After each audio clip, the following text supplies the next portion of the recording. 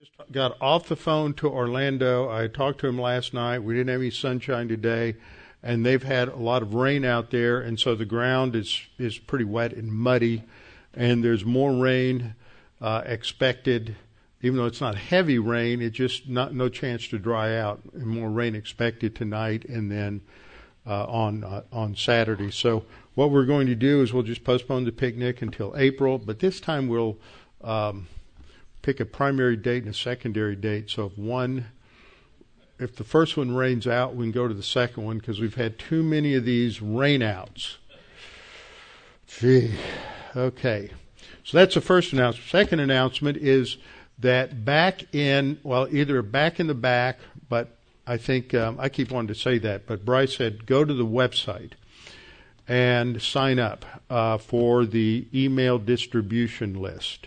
We have go to the westhoustonbiblechurch.org website where you've got a tab for About the Church, drop-down menu, and you can sign up there, and that way you make sure you get the email announcements. For example, we will be sending out an email tonight or in the morning telling people that the picnic's been canceled. So that way we can communicate. There's also other things that come up here and there. Every now and then I put together something related to something in the Scripture. Sometimes we put together other types of things that go out as announcements. So you need to be on the list, especially if there's something that happens due to inclement weather, and we need to cancel. Then that information gets sent out. I think those are the only two announcements. How shall a young man cleanse his way? By taking heed thereto according to thy word. Thy word have I hid in my heart, that I might not sin against thee. Thy word is a lamp unto my feet and a light unto my path. Jesus prayed to the Father, sanctify them in truth. Thy word is truth. For the grass withers and the flower fades, but the word of our God shall stand forever. Before we get started, we'll have a few moments of silent prayer. We need to be spiritually prepared to study God's word throughout each day. We need to keep short accounts, and that means that we need to confess sin. And that is a matter of silent prayer. Sin is sin. A lot of people have crazy definitions of sin. Sin is anything that violates the character of God. And I really can't sin against you, and you can't sin against me, because sin is a violation of God's character. So that is why David, after having committed adultery, trying to cover it up, conspiring to have Bathsheba's husband Uriah put into the hottest area of combat in the battle so he'd be killed, all of these different sins that impacted a lot of people directly in the nation as a whole, he said, against you and you only have I sinned. And that's wise, because sin is a violation of God's standards, of God's character. So we confess sin, and God instantly forgives us and cleanses us not only of those sins but all unrighteousness, and that restores us to a walk by the Spirit and enables us to grow spiritually and move forward. So we'll have a few moments of silent prayer, and then I will open in prayer. Let's pray.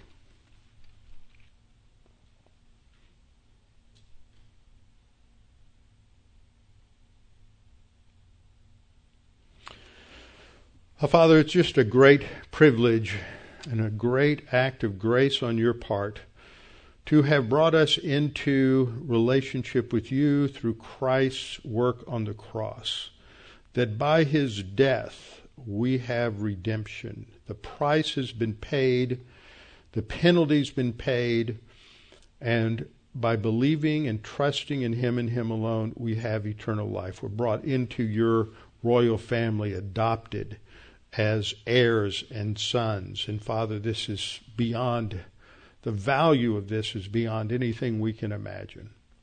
Father, we are brought into an organism in this dispensation called the church.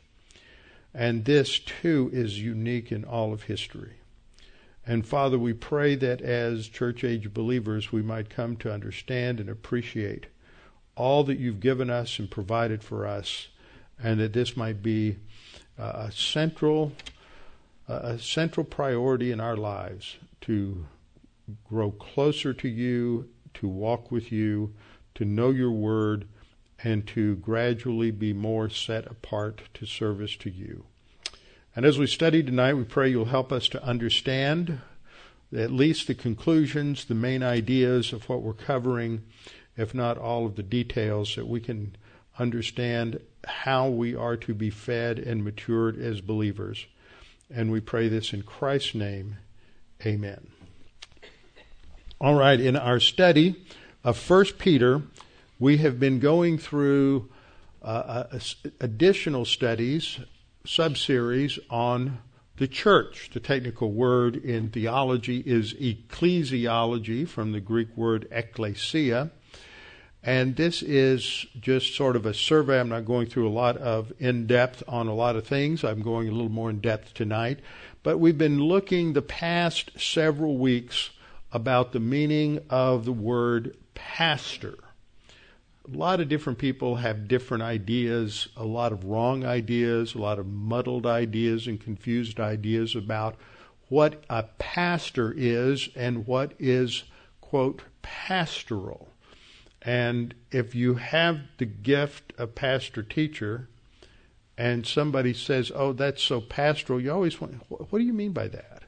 And everybody has different ideas. So we've been drilling down on this a little bit the last few weeks by going through the Old Testament use of the literal meaning and then its imagery, how it's used metaphorically to refer to leaders. And we'll look at those conclusions again before long tonight, because that forms the background of understanding the word in the New Testament. And the word pastor, to refer to a church leader, is only used one time in the New Testament.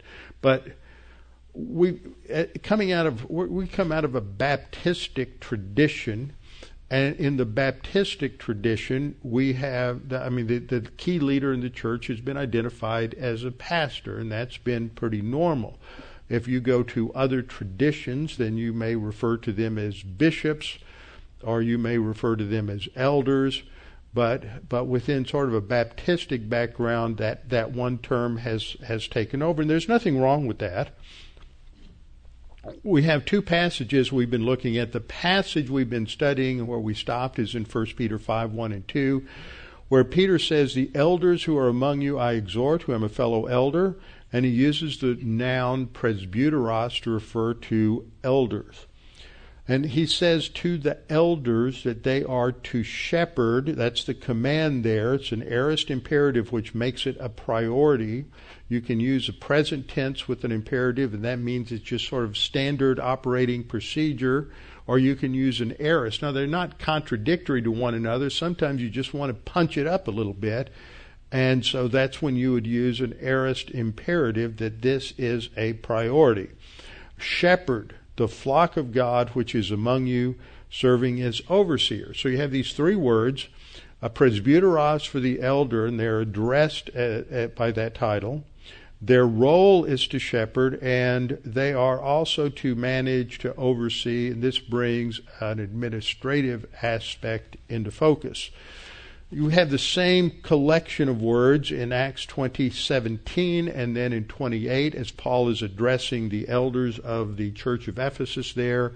They're called presbyteros, or elders, in verse 17. And then he says the Holy Spirit has made you overseers, episkopos. And then instead of using an imperative, he uses an infinitive to express their purpose. Their purpose is to shepherd, to feed. So this is why we set this up, and we went through a study the last few weeks trying to understand what this metaphor means when we come to the New Testament. The questions we've been asking as we move through this study is, first of all, to look at the terminology in terms of the church, where that comes from, seeing that the technical meaning is in the New Testament, that the church began. The second question, at the day of Pentecost, you don't have a church in the Old Testament. Matthew 16:18, Jesus said, talking about something in the future, using a future tense, I will build my church. It wasn't there yet. He was going to build it in the future. And then we went through a survey of Acts to see how leadership developed there, seeing that there's a transition from apostles to apostle and elders. And then we looked at how leadership terms were used and developed in the early part of the church age, developing into three basic forms of church government: the episcopal form of government, which is usually connected to Roman Catholic Church, Greek Orthodox, Anglican, or Episcopal Church, and the Methodist Church, and there's a few other congregations who use that. The elder form, the Presbyterian form of government, and then the congregational form of government. And we're on the fifth question, talking about what are the scriptural terms used for biblical leaders. We've looked at the others, but the primary one is about the shepherd. So with these three terms distinguishing them, the term elder is the primary term emphasizing the office, but the idea of being older isn't older physically, although I think that there is an importance to some age factors. You just learn more because of experience, but it primarily focuses on spiritual maturity. And I say that because a church I pastored I pastored two churches in the 80s. One was a congregational church, and we had a lot of older people in that congregation. The mean age was about 60. But they didn't have a lot of those leaders, didn't have a lot of wisdom. They didn't have a lot of spiritual maturity. There were one or two that did.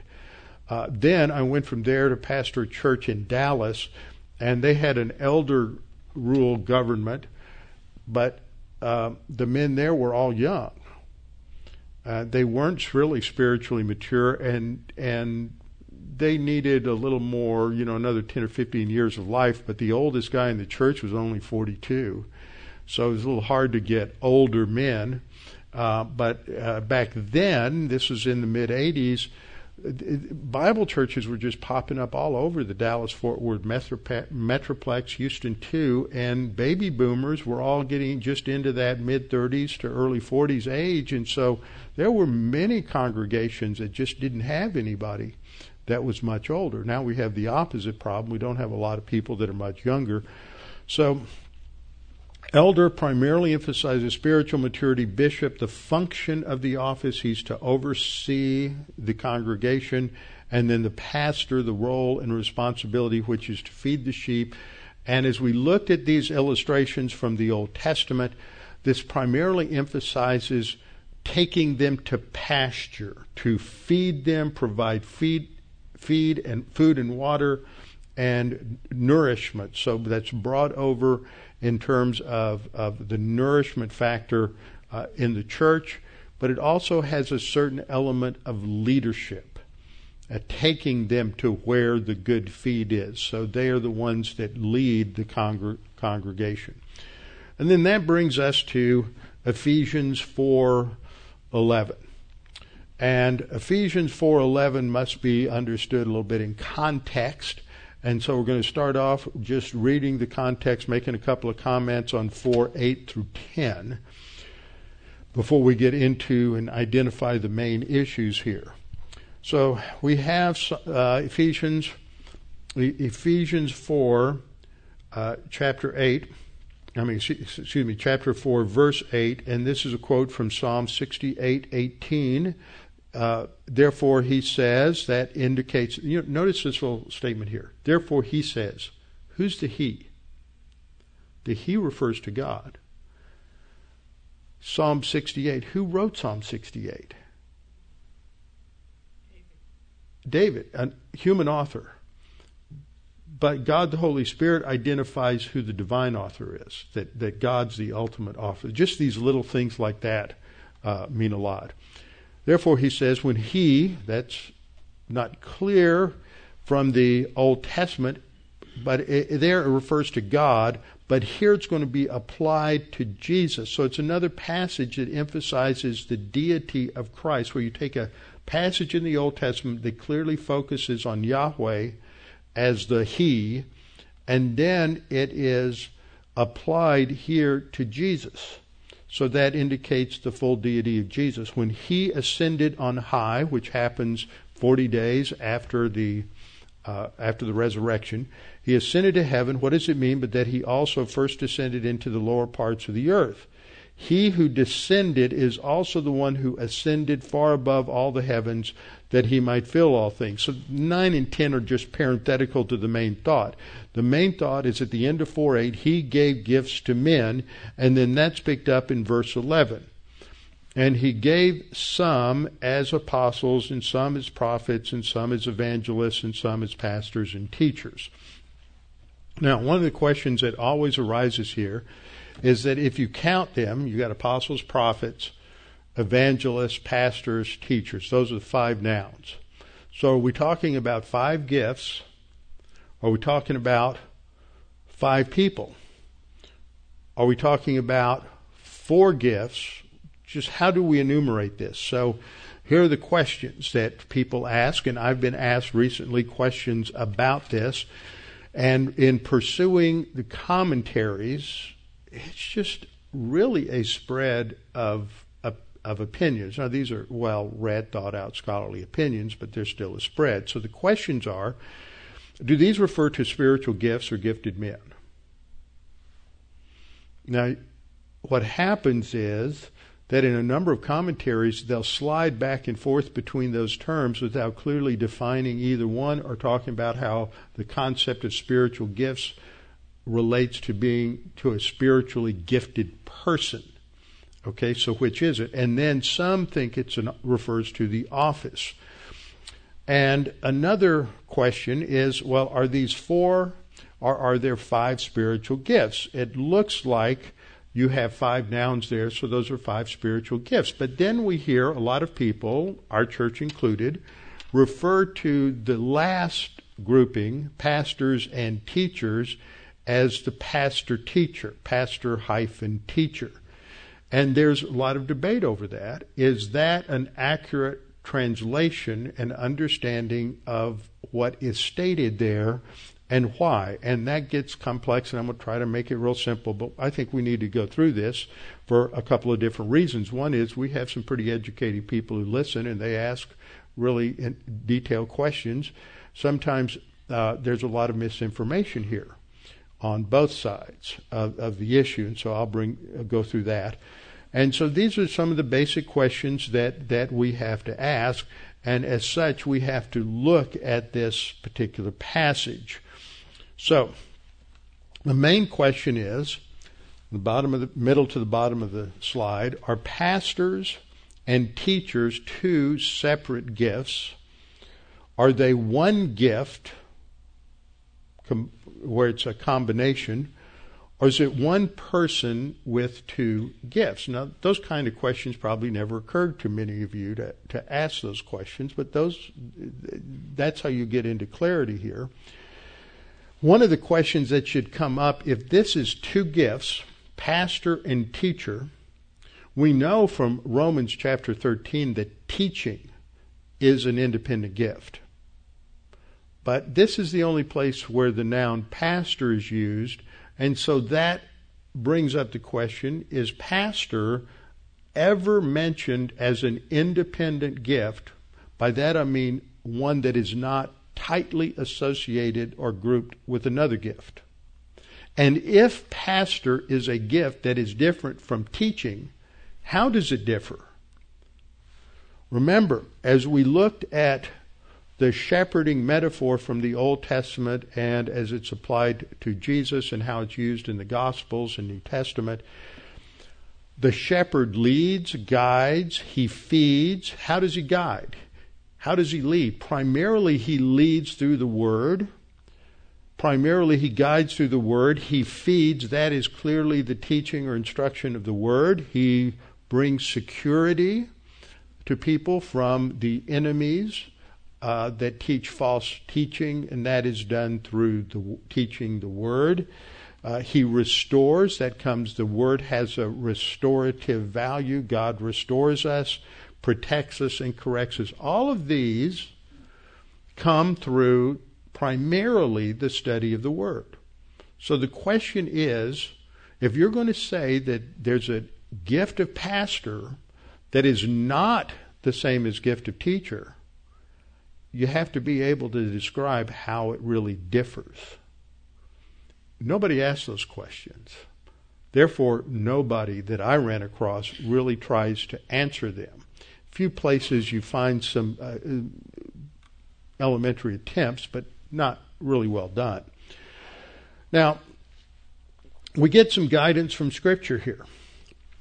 Because Ephesians 4:12, after we have these lists of these spiritual gifts, and I think they are spiritual gifts that God has given to the church, they're given for a purpose. Ephesians 4:12 says they're for the equipping of the saints, that's every believer in the congregation, for the equipping of the saints for the work of ministry. So the primary purpose is to equip the saints for two things. First of all, to do the work of ministry. Ministry is serving God and serving others. So it's not just an end game of collecting a lot of knowledge and information about theology and doctrine in the Bible, but it ultimately is to prepare us and strengthen us so that we can all serve in terms of our own spiritual gifts within the body of Christ. So we're equipping the saints for the work of ministry, for the edifying, that is, for the maturing or the building up of the body of Christ. Now, the word that is translated equipping is an interesting word. It is a compound word in the Greek. The root is artizo, which means basically this idea of training, preparation, equipping, but it's intensified with the preposition kata. And so it has the idea of training or equipping people.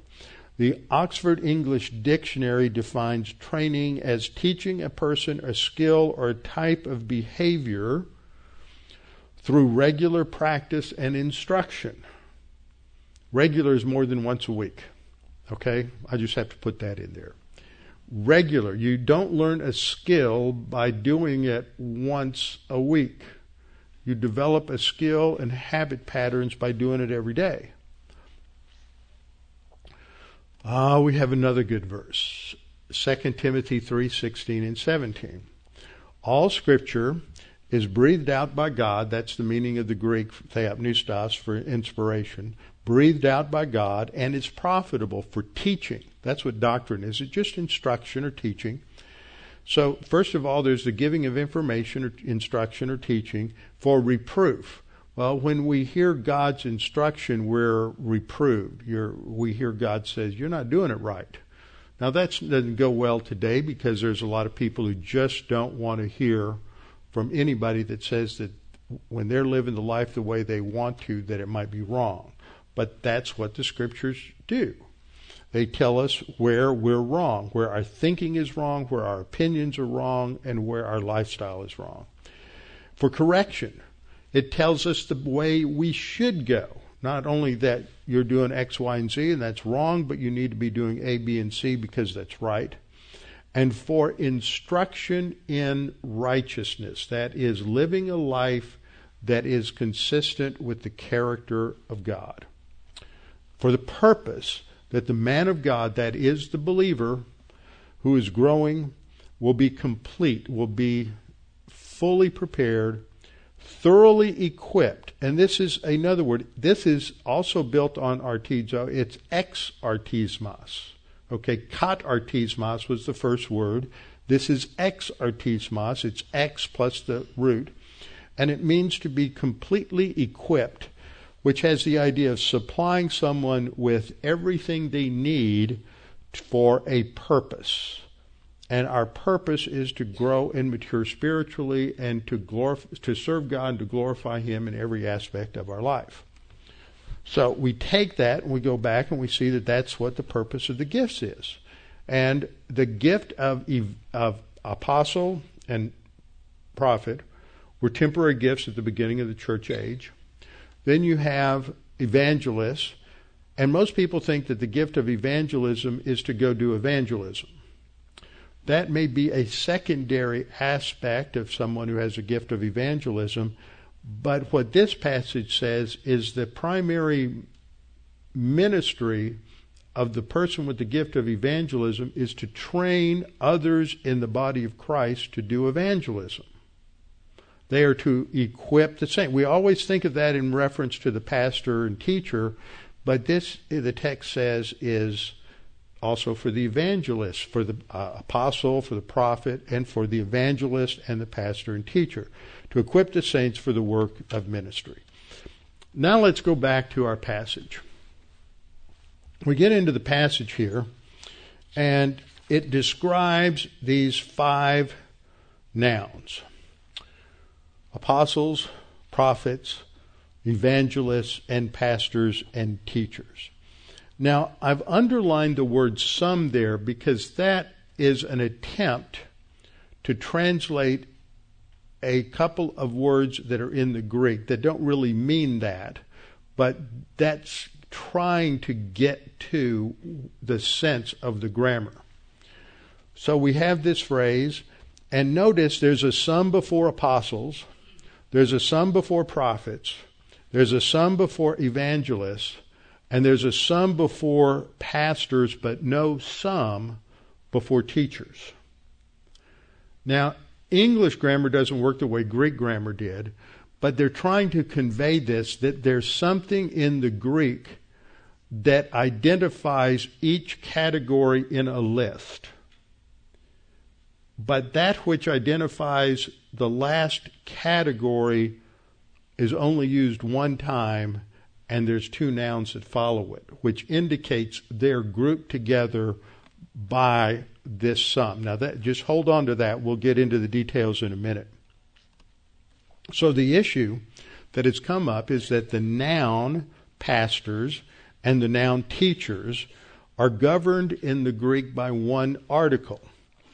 I've got an example up there from some other scripture. If I were talking and I were to say, the God and the Savior, the in English is a definite article. So you have a definite article before God and a definite article before Savior, and that would indicate probably 2 different people. But several times in Scripture, at least 2 verses, we have the phrase, the God and Savior, which references one person. And in the Greek, we look at this, there's approximately 80 times when you have this kind of a structure in the grammar. Now, what I want you to notice, when you have this, the 2 nouns are not synonyms. They refer to the same person. That's really important to understand that. A lot of times when this is taught, that gets lost. It's the idea there, if somebody is misusing this rule, then what they would say is that God and Savior are synonyms. God equals Savior. But that's not what this is saying. It was saying that these 2 separate nouns both refer to the same person.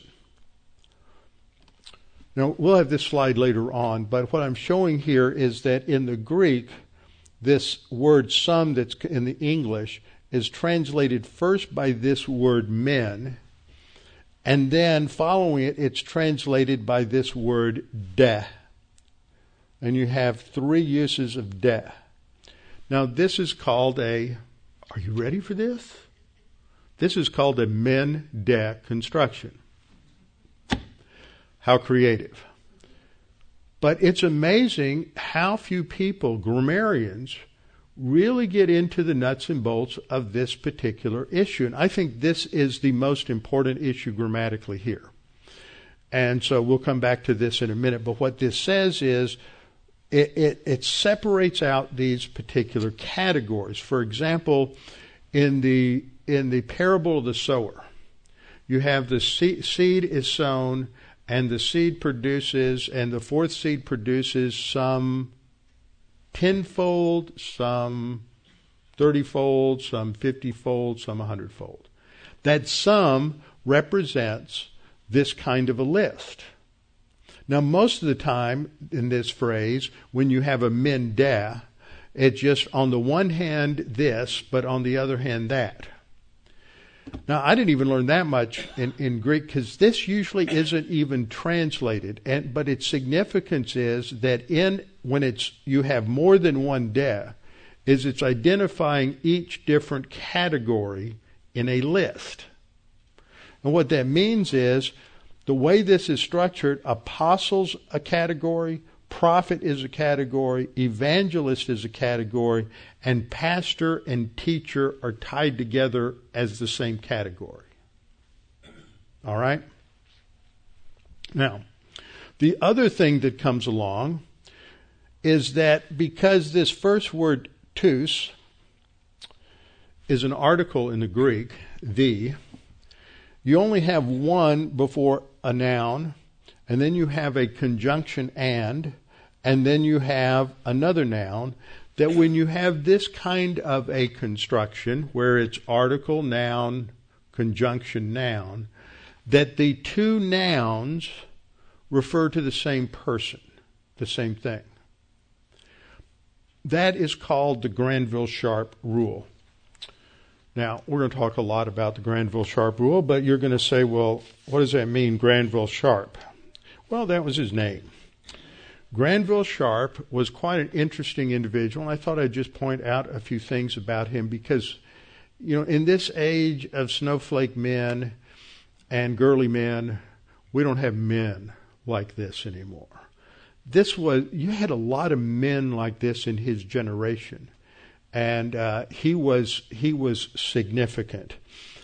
He lived a life, and I'm reading this from the published version of Dan Wallace's doctoral dissertation called Granville-Sharp's Canon, means rule, and its kin, semantics and significance. And so he's got and there's no biography that I've ever run across of Granville-Sharp. So I learned some things reading this. I've read other things about Granville-Sharp, but this is interesting. He states, Granville-Sharp led a life characterized by a blend of piety, social conscience, scholarship, and Christian grace. Now, the first thing that comes to your mind is this guy must have gone to school a lot. Wrong. This guy just wanted to learn. That he was born in 1735 in England. He came from a family that was well educated, well taught. His grandfather was the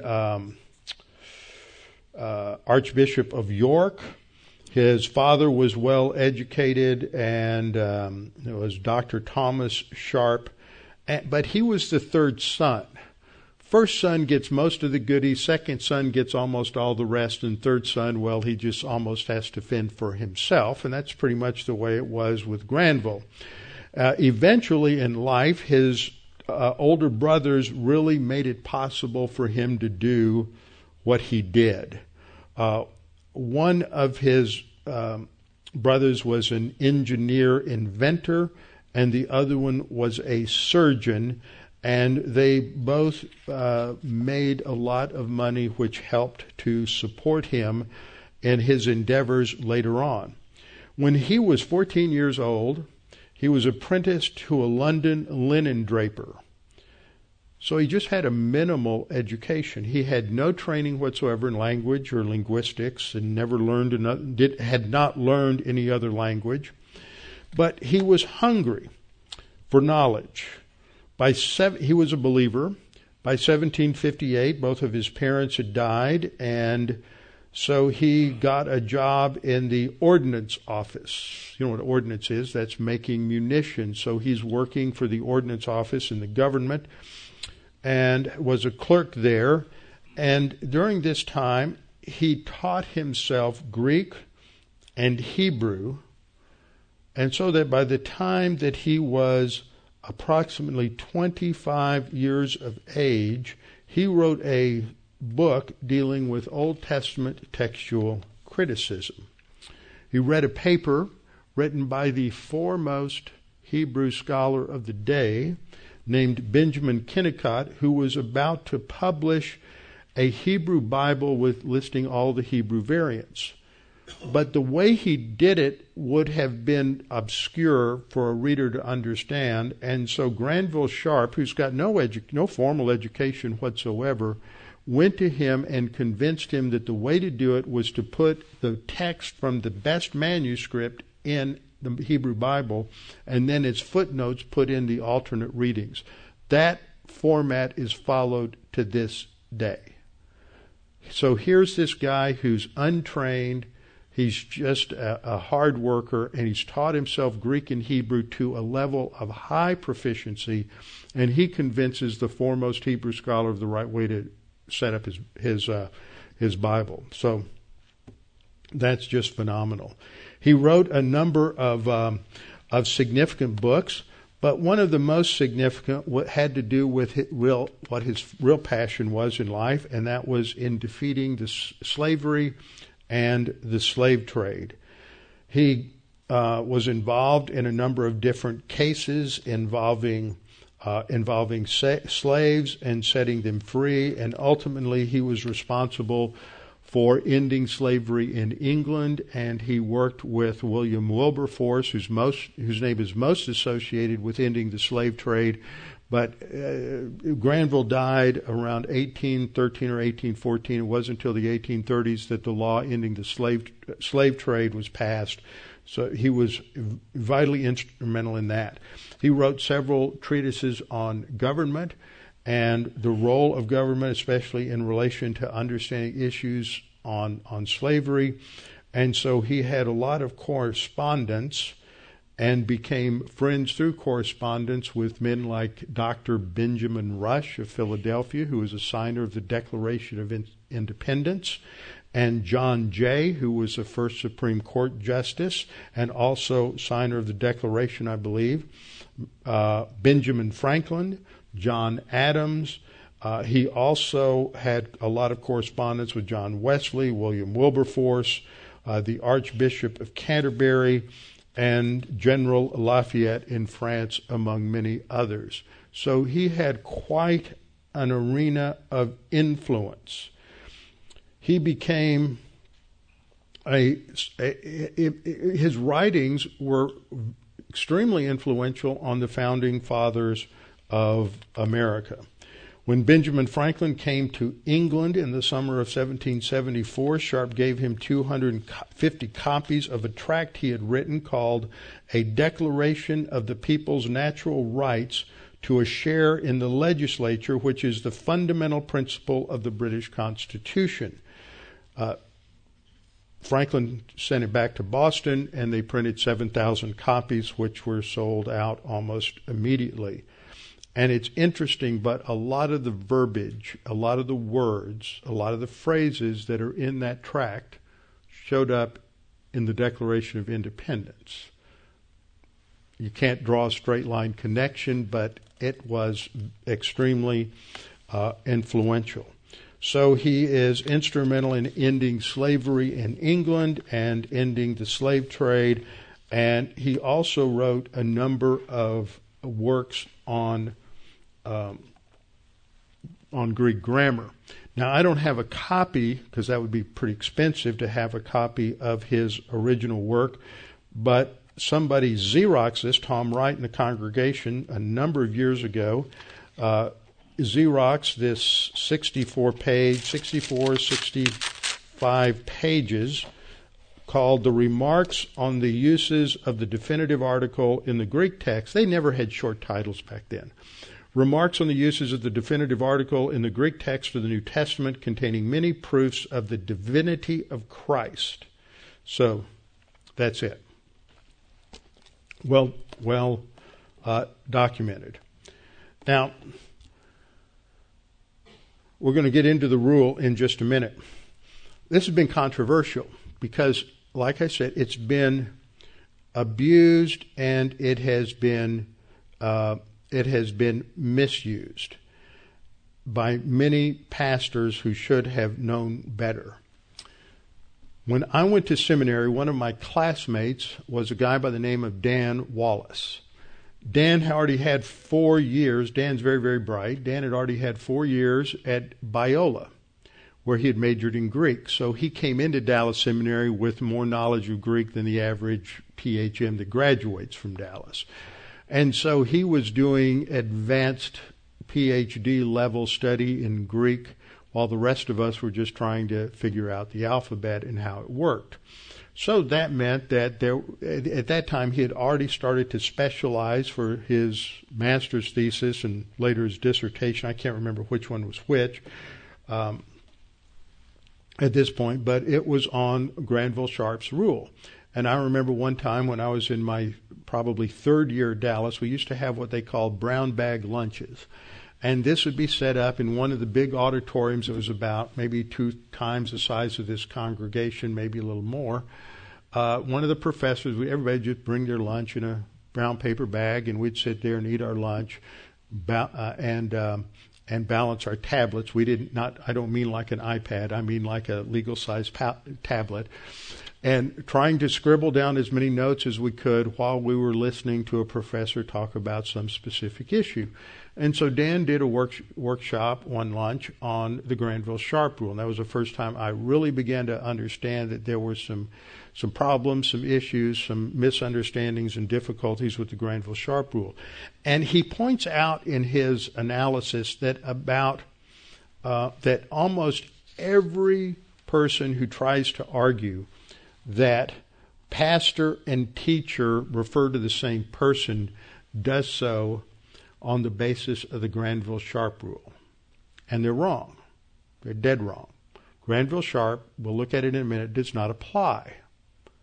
Problem is, Dan never addresses the Mende. In fact, here is a copy of he's written a very, very good grammar called Greek Grammar Beyond the Basics. Came out about maybe 19, 20 years ago, and it's well laid out. It's much more usable than a lot of grammars, but it has some flaws. Now, I don't teach through this grammar. I've worked through it on my own, but I've talked to Greek professors who have, and Dan has some peculiarities in his theology. He is lordship. He has some views of the church and ecclesiology that I wouldn't quite agree with. They're not way off base, but I wouldn't quite agree with him. He holds to an already not yet view of the kingdom. He is a progressive dispensationalist. He is, I think, a little unclear on how he understands some of the gifts that have ceased, at least from some of the readings that I've done there.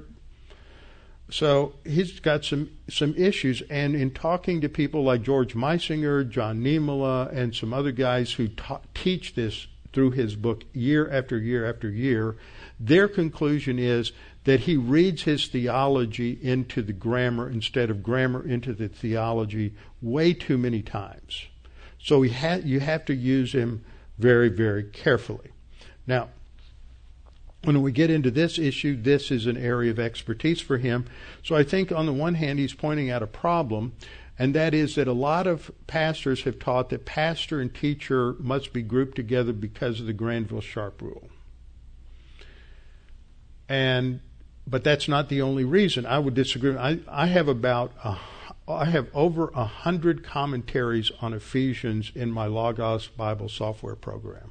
Plus, I probably have 15 or 20 others in print. Now, I have not gone through all of them. I don't have enough time to do that. But I have skimmed through a lot of them to look for them. And I noticed that even some people he classified as arguing from Granville Sharp didn't.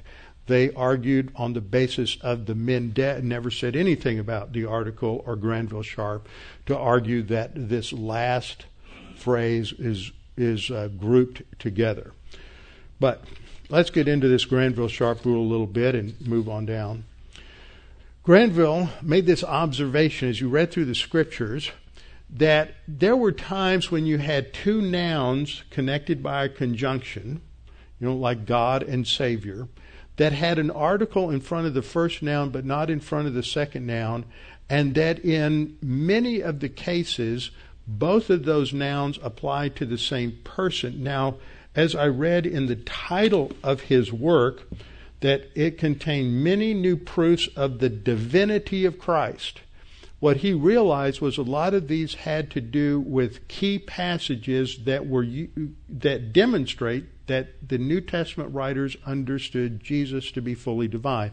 That's really the main theological issue. So he says, when the copulative kai connects two nouns of the same case, either a substantive or an adjective or a participle, of personal description, respecting office, dignity, affinity, or connection and attributes, properties or qualities, good or ill, if the article ha or any of its cases precedes the first of the said nouns or participles and is not repeated before the second noun or participle, the latter, that is the second noun, always relates to the same person that is expressed or described by the first noun or participle.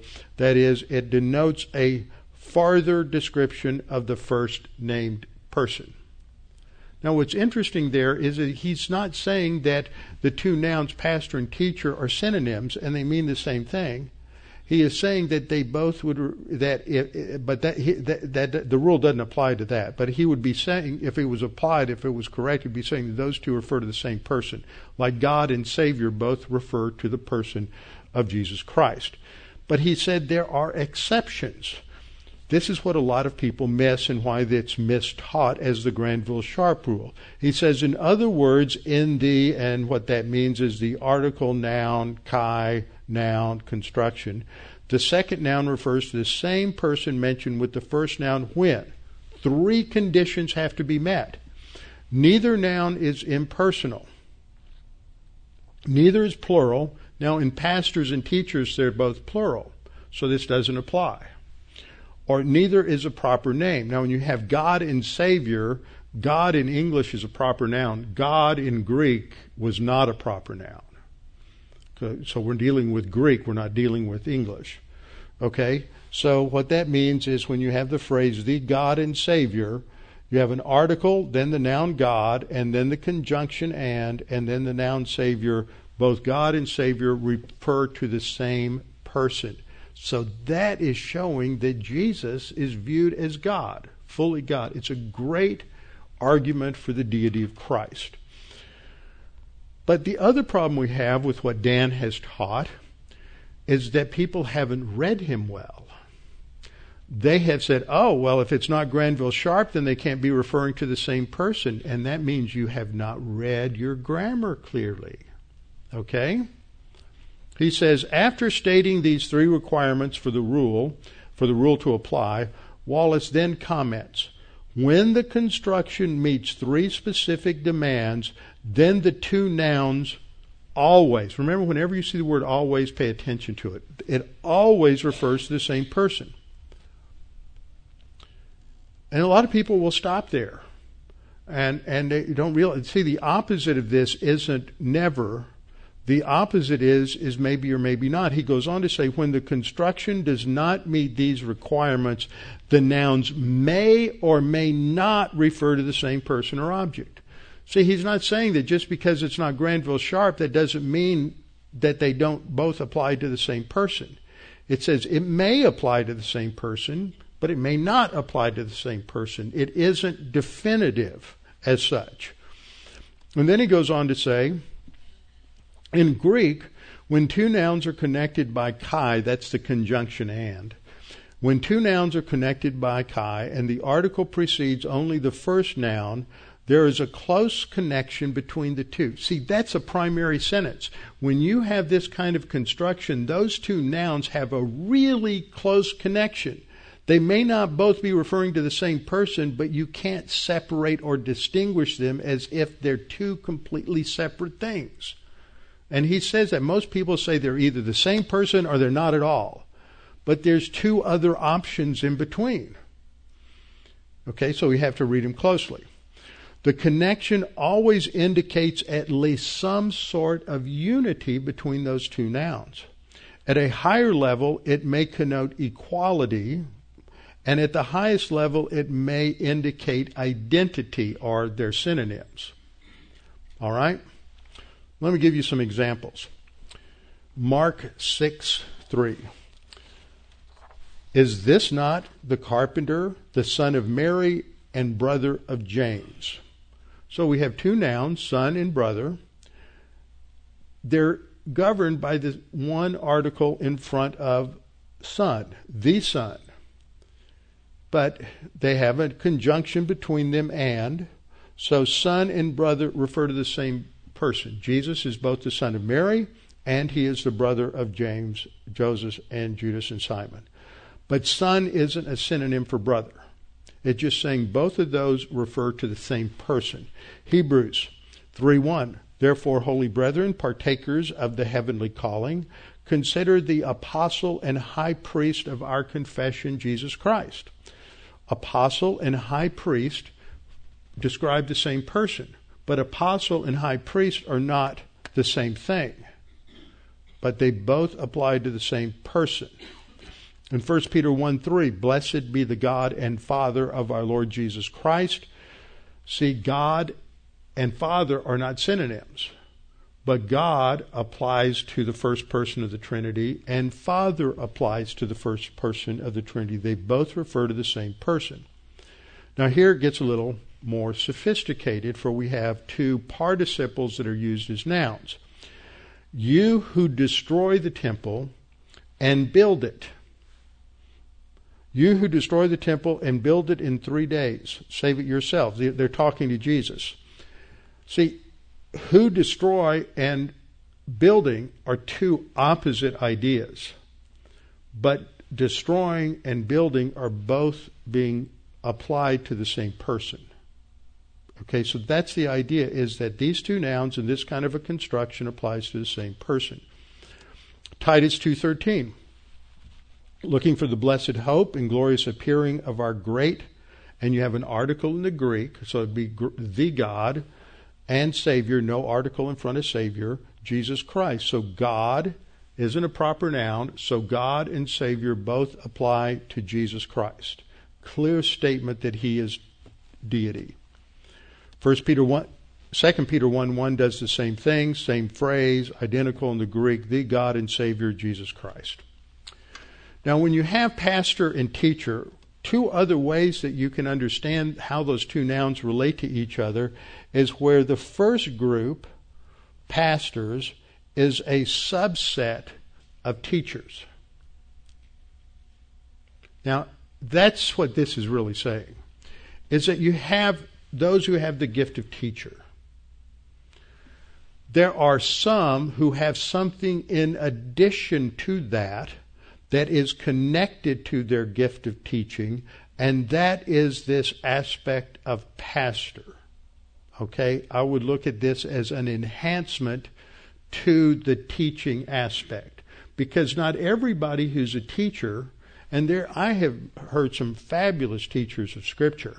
I've heard some women who are fabulous teachers of Scripture, but they don't have the gift of pastor, teacher to lead a congregation. And I know seminary professors who are great seminary professors, they're great teachers, but they're not really good at leading a congregation. So that's this example. The second example is where group one would be the pastors, and then group two would be the subset of teachers. Now, this is exactly what we're going to end up with as that first example. Now, we have to remember that in Romans 12:6 and 7, there's a list of gifts there. There's prophecy that's listed there. Prophecy, let us prophesy in proportion to our faith. Verse 7, or ministry, let us use it in our ministering. He who teaches in teaching. But see, there's no mention of pastor there. It's just teaching. So teaching is clearly stated in Romans 12:6 and 7 to refer to a spiritual gift of teaching. And then second, The overlap in meaning between the two, that is pastor and teacher. Remember, I listed all those different things that one of the key ideas in pastoring is basically teaching.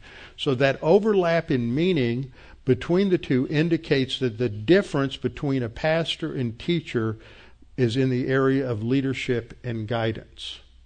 Okay? When pastor is combined in that construction, it enhances teacher so that it is adding something to the teaching that relates to being a leader and guiding and directing a congregation. That's what Dan Wallace says. He says, thus, Ephesians 4:11 seems to affirm that all pastors were to be teachers, though not all teachers were to be pastors. What he's affirming is teaching operates as an independent gift, but pastor doesn't operate as an independent gift. It always is connected with teaching. Now, not long before, but from probably a decade or so before I went to seminary, the head of the New Testament department at Dallas Seminary was a man by the name of Harold Hoehner. Harold was a wonderful man, except he voted for Jimmy Carter. And he was a great scholar in many areas, and he headed up the doctoral department, and he also headed up the Greek department, New Testament department, in which Dan Wallace worked to get his master's and his PhD. And for probably 40 plus years, Harold Hoehner taught the book of Ephesians. He died 8 or 9 years ago. And before he died, 2 or 3 years before he died, he published what I consider to be the most extensive, it's thicker than Dan's book, commentary on Ephesians. Now, Hoehner knows everything, read everything and knows everything. I think he may have even been a reader on Dan's dissertation, so it's not like he's ignorant of these things. In his commentary, he also wrote the commentary. If you've got Bible Knowledge Commentary, Harold wrote the commentary on Ephesians that's there. Okay? This is what he says. More likely, they, meaning these two terms, pastor and teacher, refer to two characteristics of the same person. This is at the conclusion of him going through all the same stuff on Granville Sharp. That they refer to two characteristics of the same person who is pastoring believers by comforting and guiding. How do you comfort and guide? It's with the Word. While at the same time instructing them in God's ways.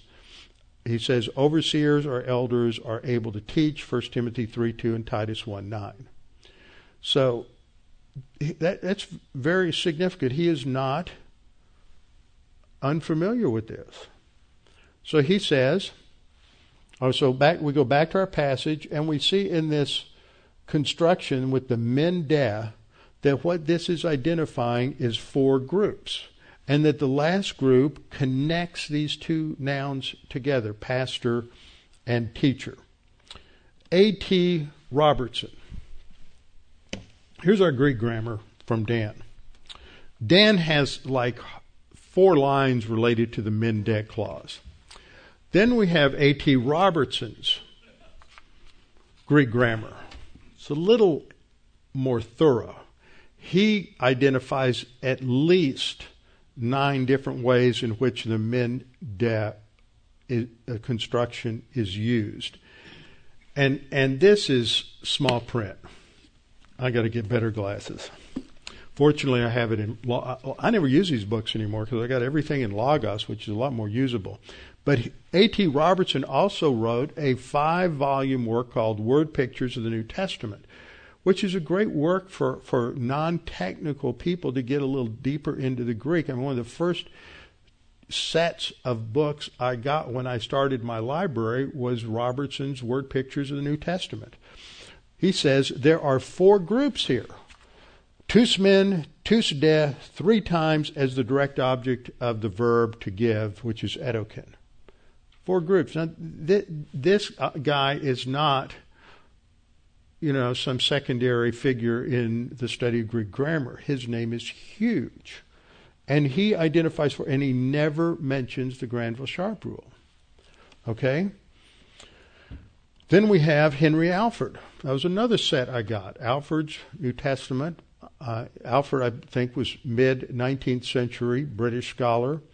He says, regarding the phrase some as pastors and teachers, he says, from these latter, not being distinguished from the pastors, from the latter, meaning the teachers, not being distinguished from the pastors by the tous des, it would seem that the two offices were held by the same person. And see, he too is looking at this men de construction. So, and then I have another work. I don't know too many people who have this. Tommy found it years ago. I found a used copy finally after I went to Connecticut, and we came up with something called the Internet. And Amazon had a used set. And this is a guy named Randolph Yeager, Southern Baptist. There's a foreword written in this, I think it's 17 volumes that he has, where he goes through and he lists every word in every verse in the Greek, identifies its part of speech and its usage, and then he writes a commentary on it, and it's in depth. The foreword is written by a guy named Julius Manti. Now, Julius Manti co-authored a book on Greek grammar with another man named Dana. We always call it Dana and Manti.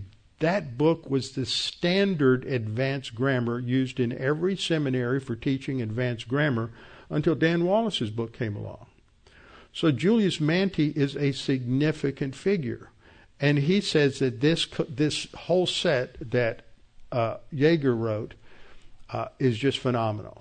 Nothing like it exists in the English language. And this is what Yeager says about it. He says, thus we have the 4 God-given types of ministers. Not 5, 4. And he doesn't go to Granville Sharp. It says, provided by Christ, the exalted head over all things to his church, which is his body, and it is through the ministry of the Holy Spirit, through these human agents, that his fullness that filleth all by means of all will be realized in the body of Christ. Note that pastors, poimenos, who are charged with the responsibility of shepherding the flock of God, are also charged with the function of Christian education, that is, teaching. He says, the pastor who is not academically qualified to teach the word can thus fulfill only one of his functions and is hampered even as a shepherd, since it is impossible to shepherd the flock of God without teaching them the word. Teaching is enjoined in the Great Commission of Matthew 28:18-20. The evangelist makes disciples, the pastor immerses and teaches them. And then I couldn't resist adding this. He's got some great little comments. He says, it's notable also that deacons, treasurers, clerks, board members, trustees, stewards, custodians, choir directors, and ladies' aid presidents, not to mention the ladies who go around in circles. How many of you all have been to a Methodist church? They have women's Bible studies, and they're all organized in circles, and so that's what they're called. So he's very funny here. He says, none of them are included in the list of gifts which our Lord has given to the church. And he uses, instead of the phrase pastor-teacher, he uses the phrase pastor/teacher. So that's the other question. Why do we hyphenate this? And see, he does this because he understands the significance of the Mendec construction, and he's using this to emphasize this unity between the two nouns, which Wallace clearly affirms. So when we look at the hyphen, we have to recognize that in English there's no set rule for hyphens. So I looked it up. I've got a couple of resource books for writing. One's called Fowler's Modern English Usage, which primarily talks about British usage. There's another fine book. I got the latest edition. It's huge. It's almost as big as Robertson's Grammar, and it's the pages are bigger, called Garner's Modern American Usage. It's fabulous. This guy's really done some incredible work, and he's one of these. He's like a savant in grammar, and has been since he was a little kid. How many fifth graders are writing grammars? Okay, so this is what I thought this was interesting. This is what Fowler says. He's about hyphens. He says, no attempt will be made here to describe modern English usage in the matter of hyphens. Its infinite variety defies description. No two dictionaries and no two sets of style rules would be found to give consistently the same advice. There is, however, one principle, and then he goes on and talks about it, that it's not just used as an ornament. Okay? So there's no set rules. Compound terms are those, but he does make the statement, compound terms are those that consist of more than one word but represent a single item or a single idea. They come in three styles, and this is a quote from thepunctuationguide.com. So, my conclusion is that it's because of the Mendeck construction that groups these together in a very close unity. Probably the hyphen is the best way we have in English to express that kind of unity. And I have found a number of pastors. In fact, I was listening to one of my former Hebrew professors on a lesson not too long ago, and he would differ also on some aspects related to our tradition.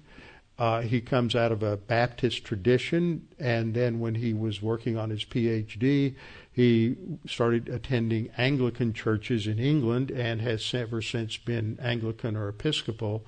But he consistently uses the phrase pastor-teacher.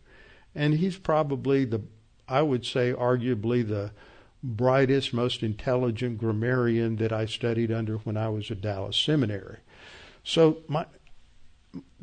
did everybody catch all that? Can you regurgitate that on a test? I've said that because this really isn't explained well. And I have questions from people who say, why do we call it pastor-teacher? And the conclusion is that the text grammatically groups pastor and teacher together as a unit. I think both of these terms relate to the same person, that pastor is connected to teacher here in this particular gift to distinguish it from the gift of teacher.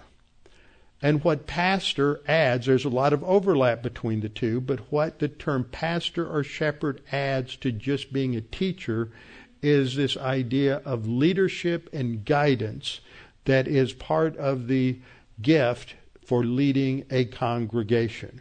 So my conclusion is that pastor-teacher is an accurate and acceptable translation of the Greek idea, and that pastor really should not be used independently because it can lead to the misunderstanding of the importance of teaching to that gift, which is why we have a lot of churches in America who have pastors who may be good leaders. They have let's put it this way, leaders in their congregations that may be good leaders, they may be good administrators, but they do not know how to teach. In fact, one of the largest churches in America 20 years ago was a Willow Creek Church in Chicago. Was just exploded long before Joel Osteen came on the scene. And they had at one point 300 pastors on their staff. And a doctoral student from Northwestern University working on a degree in sociology went there. And one of the things he observed that of these 300 pastors on staff, not one of them had any formal training in Scripture or theology, and B, not one of them owned a systematic theology.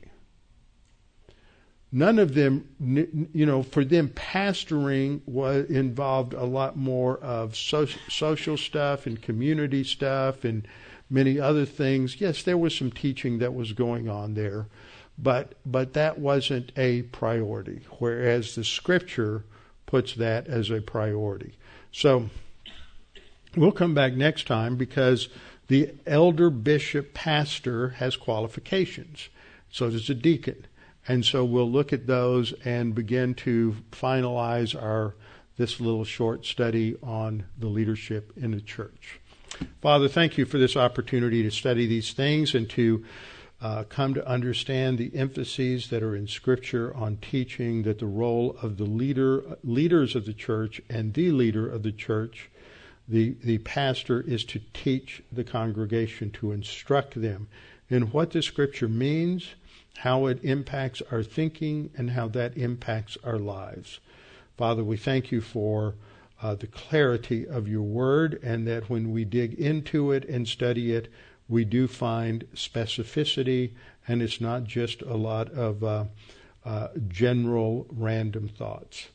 Father, we pray that you would help us to understand the significance of this, for if the leaders are to teach us, then we are to learn and apply. We pray this in Christ's name. Amen.